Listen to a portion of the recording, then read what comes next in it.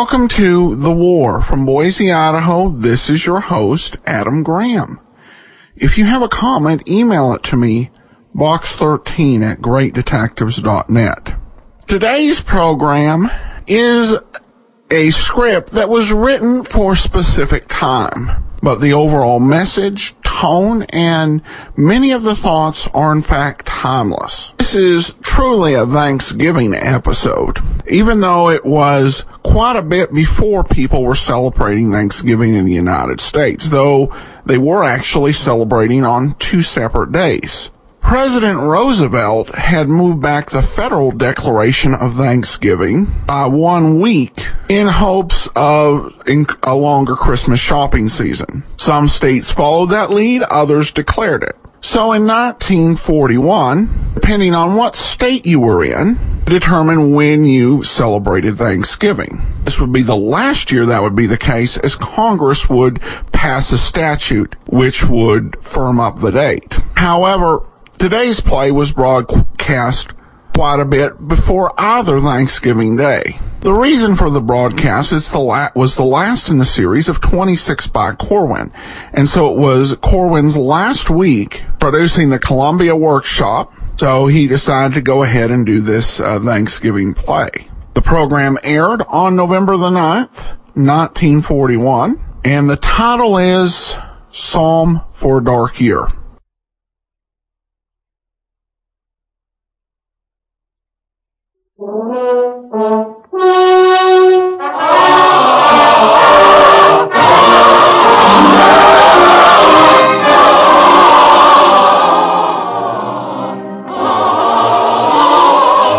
Columbia Workshop presents program number 26 of 26 by Corwin. Psalm for a Dark Year. An ode of thanksgiving, written and directed by Norman Corwin, with an original musical score composed and conducted by Alexander Semler.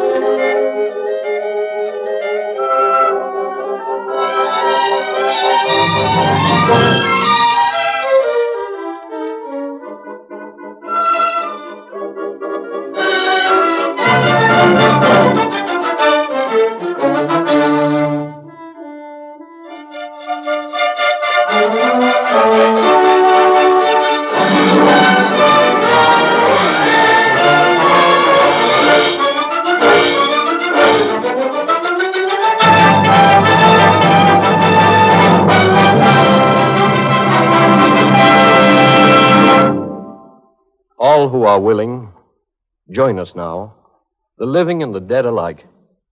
Sit round our votive table and give thanks where thanks are due.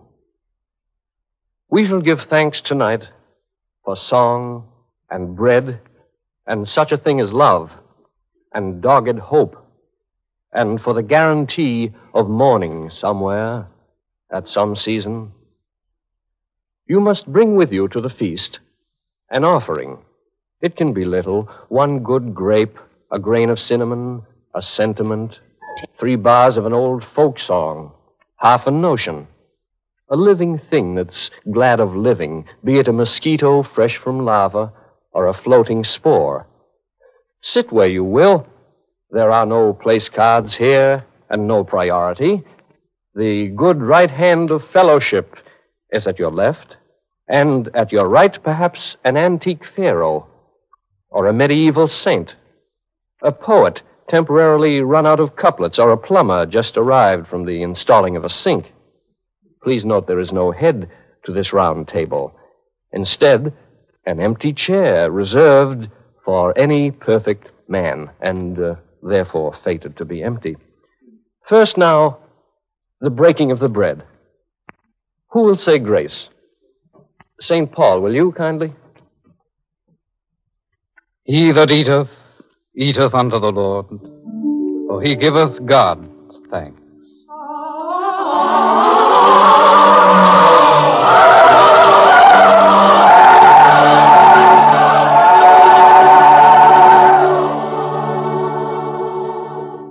There will be music such as this throughout, for song is celebration, whether it is tuned to joy or woe or to the passions in between.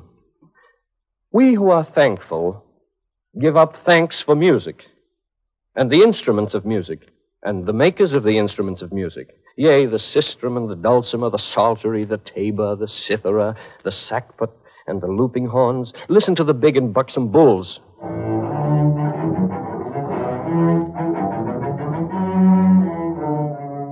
The gentle fiddles gamboling across the staves. The piquant flute.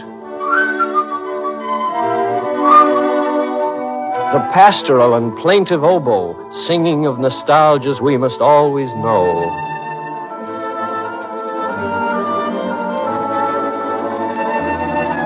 And the celeste, to which the planetoids prefer to dance. Also, that wondrous instrument which can speak words and give them meaning, inflect them, playing on the mind a spirit bowstring, the human voice, the various and sweet and pungent human voice, now seraphim, now Satan.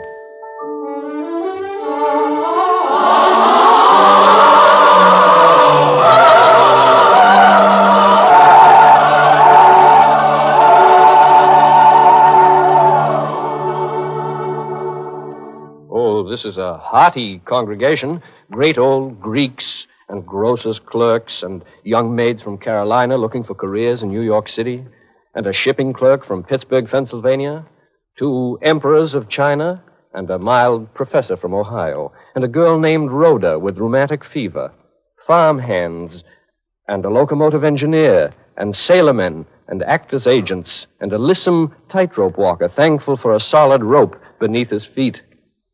Each is thankful in his fashion and his measure.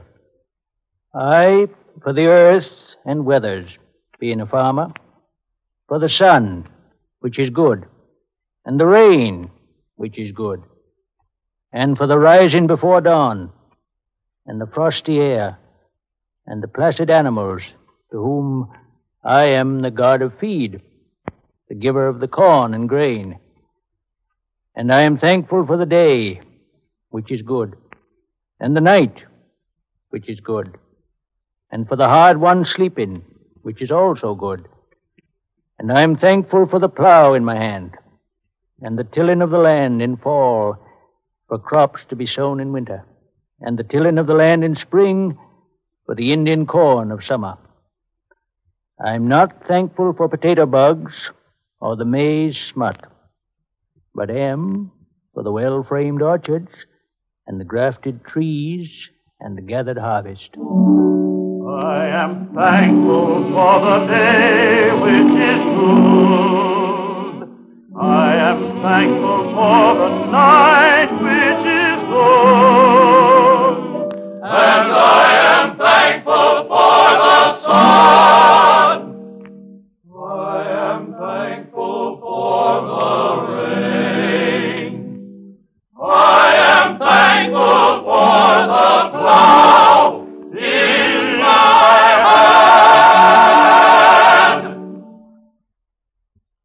hand. I for the bay at low tide. I'm an eel fisher and a clam fisher. For the flats at low tide, I guess, and the salty smell. For my clam rake and spade, I guess, and the spear I use to snag eels with, and the bellboy off by the shoals. And then the seagulls which circle overhead and glide along the beach all day looking for clams, too, like me. And I like to think sometimes of the thin rim of dried salt on the spit of sand where the last wave breaks, when the tide's going out, and of the bright days when the water is blue, and the gray days when the water is gray. I'm thankful to God for clams and eels and low tide, I guess. I am thankful to God for clams and eels. I am thankful to God for clams and eels and the low tide. I, being a mother several times over, am thankful for the love of it and the pain of it, for the growth up from the crib and the teething and all the trouble and the coming out of trouble, for the cured abscess of the ear which Emmy had, getting better the way it did after we were so worried and sat up all night for 2 nights and didn't get a wink of sleep. Yes, and for Charles getting over being tongue-tied, and Joe, the wild boy, getting married to such a fine girl as Louise and settling down. And for my husband, Donald, to have lived to see his eldest daughter, Hannah, married and bringing up a nice family. And for the letters that the children write me whenever they can, and the cards they send me on Mother's Day, and for the radio when it gets lonely, especially in the wintertime when all the summer folk have gone away. For all these things and many others, I am thankful. I am thankful for the love of it and the pain of it. I am thankful for the love of it and the pain of it. What of the seasons? Shall we not say thanks for seasons and the zones between them, when they are neither here nor there, but surely coming? For the time in March, when the crocus goes to town, and the robin makes reconnaissance, and the icicle is given orders to relax. For the time in June, when the laziest bud, the last to leaf, says, all right, I am ready. Summer may begin. Bring on the south wind, the cicadas, and the bees that I've heard so much about. Oh, surely, sure. Let this be celebrated in our best tradition by a song. By not too young a song, since spring and summer are an ancient team. A song, let's say, of summer's coming in. It must be old but fresh, familiar, yet a little different each time met with as summertime herself. Summer is a coming in, summer is a coming in. Grow and seed and blow and feed and spring and wood and you, sing hoo-hoo. You can blow it, basket and forecast, a blow it, come, a blow it, full of crowded, flocky, crowded, merry, sing hoo-hoo. Summer is a coming in, sing hoo-hoo. Now, may I rise to thank the master painter of the year? Well, who's that? October. No Louvre in the world is big enough to hold his landscapes. He is exhibited in every tinctured leaf and hung in every meadow. Have you seen his skyscapes? Mm-hmm. Oh, yes, indeed. They say he mixes pigments out of elemental stuffs and ranges far afield. Did you know his greens come from a special patch of the Aegean? His reds from Yuma in the eyes of Bengal tigers and the powdered beaks of tropical toucans? His oranges are skimmed, they say, from surfaces of rising moons. Well, where do his tints of hazel come from? Or hazelnuts. His plum colors? From plums. His fawn from fawns? Precisely. Is he not a marvel, then, October? Yes, he is. Not worth a canticle? Oh, with several. Here is one for now. If you really want to know about October, ask the birds, they really sing upon the hill. Ask the squirrel what has gotten into him. Ask the ant why he's so sober.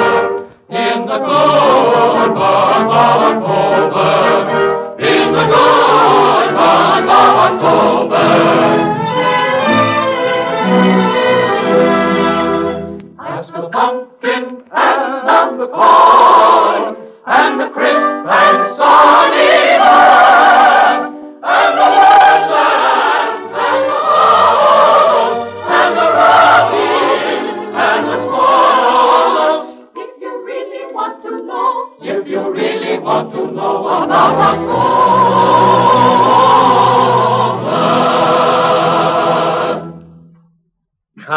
Come, this is mockery, this festive hour.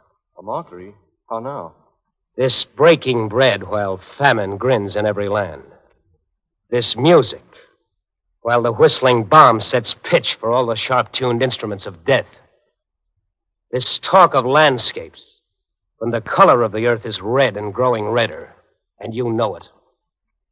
Are you proposing thanks? Yes, we are.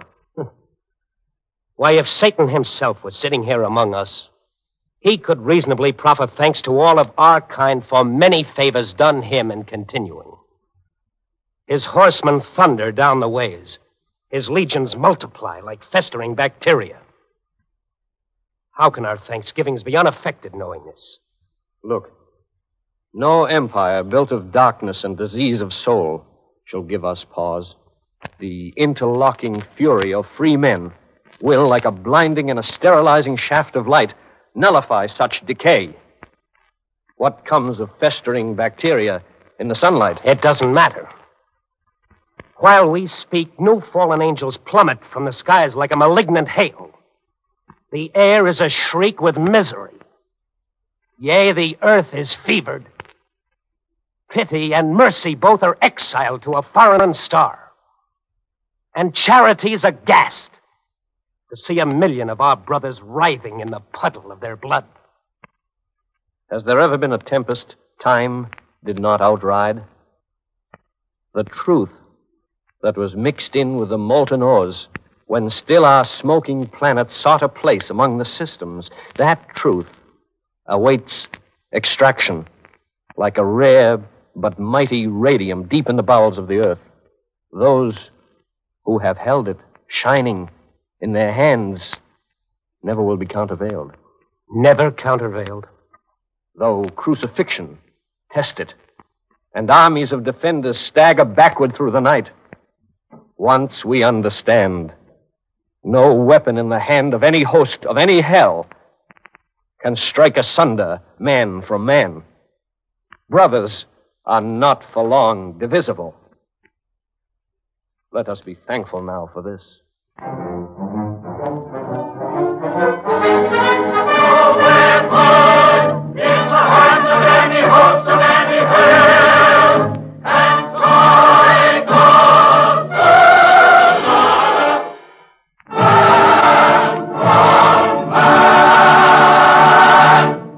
I verify this thing.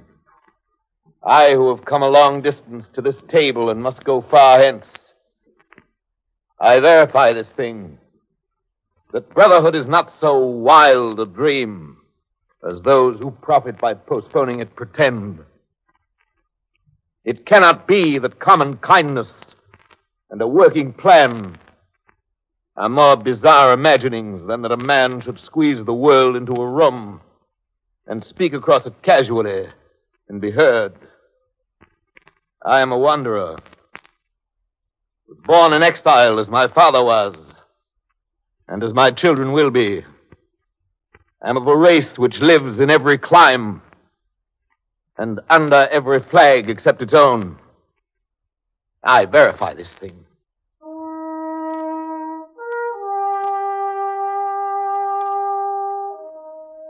Let now the ram's horn of my father's tribe resound a note of thankfulness for perseverance and for law, for strength out of adversity and order out of chaos.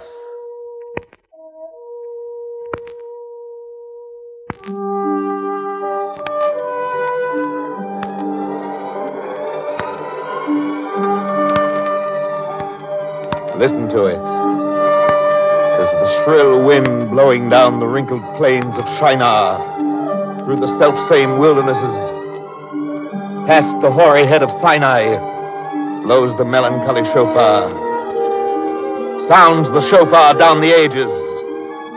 Egypt, Jericho and Persia, Greece and Rome, and the dispersion, pogrom, ghetto, inquisition, past the rise and fall of empires, past the ebb and flow of eras, through the gauntlet of affliction, index inhumanitarum, pox and phthisis, plague and cannon, still, above the blare of trumpets, still above the brass of hatred, blows the horn of benedictions.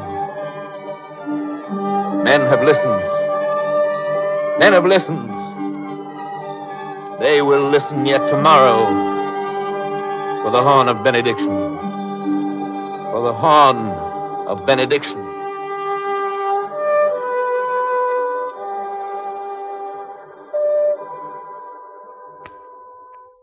May I speak for a moment, having but a moment left to speak in? I, too, am listening for a horn to blow, one which will call me from this time and place to another time and place. In this, my 92nd year, my eyes grown dim, my hearing poor, sleeping most of the time, the foothills of sleep before I reach the mountains. I am thankful for still, clear memories, both big and little, happy and sorrowful. Of the dress I wore at Lincoln's second inaugural ball. Of meeting Edward on a sleigh ride one December night when the moon was new and Mount Toby lay frozen under stars that seemed so low you could almost touch them. Of the morning Ralph was born. Of how little Edwina died of the diphtheria. Of all the other memories, the many, many other things too full to hint at, too many to contain. I joke with my grandchildren when they come to see me now. I tell them I'm like a Minuteman, ready to go at a moment's notice.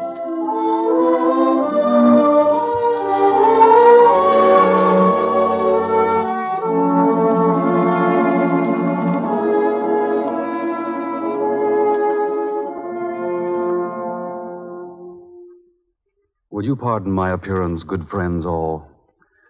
I am but lately risen from the grave, one of 100 who were stood one morning, one bright morning, between a dozen muzzles and a wall.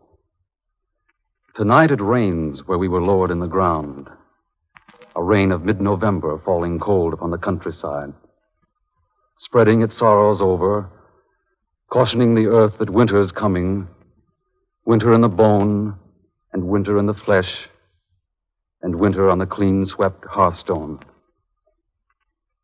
We who are so early quit of this sweet place, young and unready for the quiet, loving the tug of the wind and the swaying grass, the pillowing breasts of our beloved, and the laughter of our children, loving the look of the day in the east, but seeing it no more, turned away and face to face with night.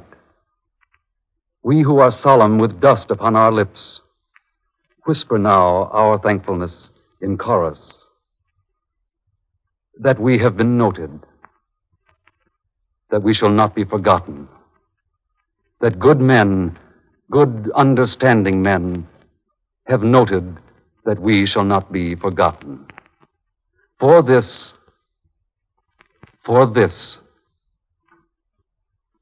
much thanks.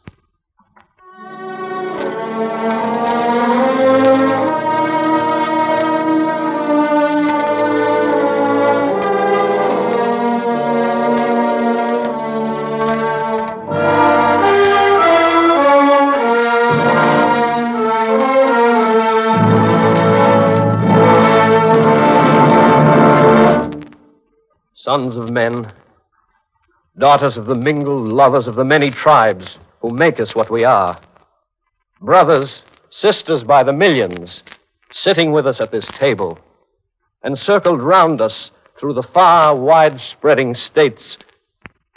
What year this is, we shall not soon forget. Remark it, each of you belonging to it. This year shall skulk among the blackest annals ever, pitied, wondered on, and sung about as long as our posterity looks back to see the how and why of what has gone before. None of us makes pretense to himself of tranquil temper. There are no barefoot pleasures in these hobnailed times. The world is burning. It is burning. Flame is never subtle in its ways. It has a pattern all can recognize. We smell the smoke and feel the scorching air and see the embers snatched up by the winds and blown this way and that. But we are thankful in this graceless year for the strong joy of the challenge, for defiance in the nostril and the weapon in the hand. Shall we despair, who've suckled freedom on the brew of vintages of wrath? Shall we be thankless for the passions stirring in our blood, the love of country, of each spine of cactus and each particle of mist? Shall we be thankless for the way we walk, fearlessly, not stealing glances backward, for the way we talk, for scorn and laughter and the clenching of the fist?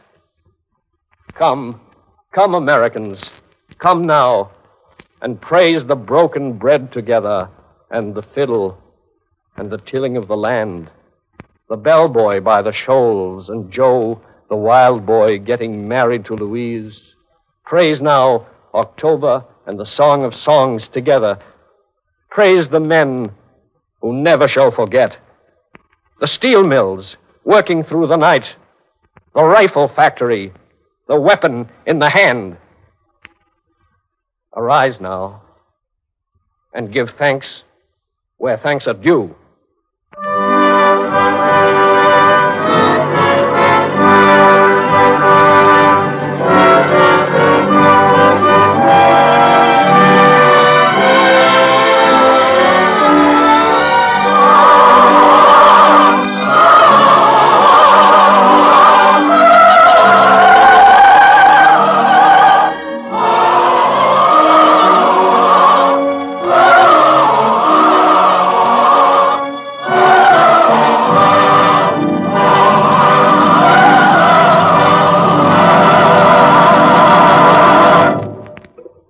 You have been listening to Psalm for a Dark Year, a Thanksgiving ode written, directed, and produced by Norman Corwin as program number 26 in the Columbia Workshop special cycle 26 by Corwin.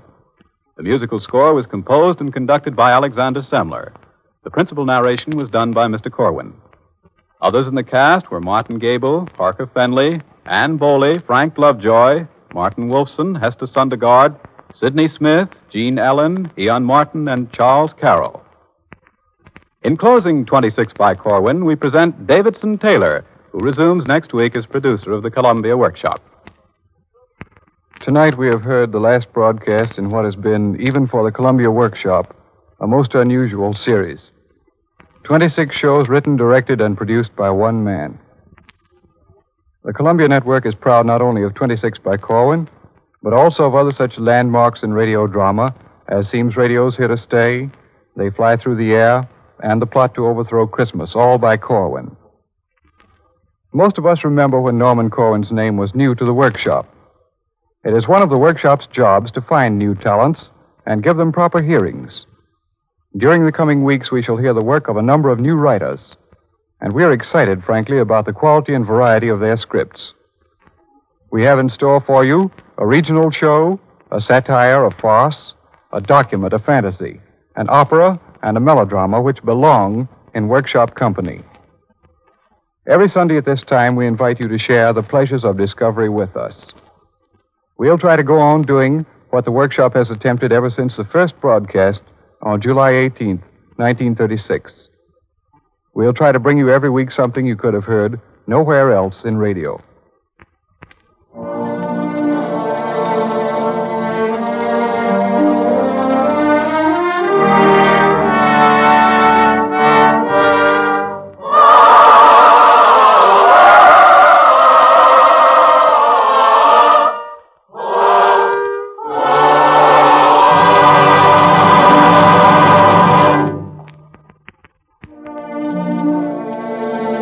This is the Columbia Broadcasting System.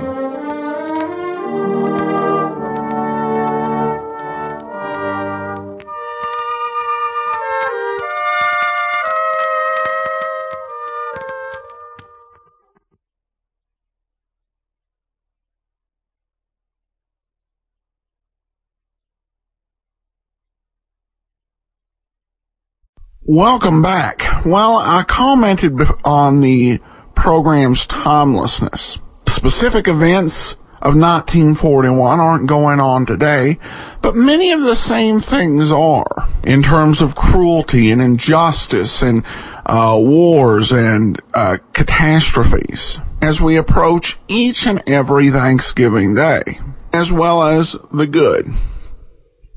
And so this definitely provides some insight on what to be thankful for. And just incredibly powerful. Another great work by Corwin, and we'll hear more from Norman Corwin next week. That will conclude today's episode of The War. If you would like to share your experience or that of a loved one during World War II, please email your stories to box13@greatdetectives.net. We'll consider all stories to be shared on the air. We also welcome your suggestion as to future programs. This program is dedicated to those who fought and died in World War II and is presented as a service of the Great Detectives of Old Time Radio, greatdetectives.net. The opening theme is The Heroic by Ken Curlin, KenCurlin.com.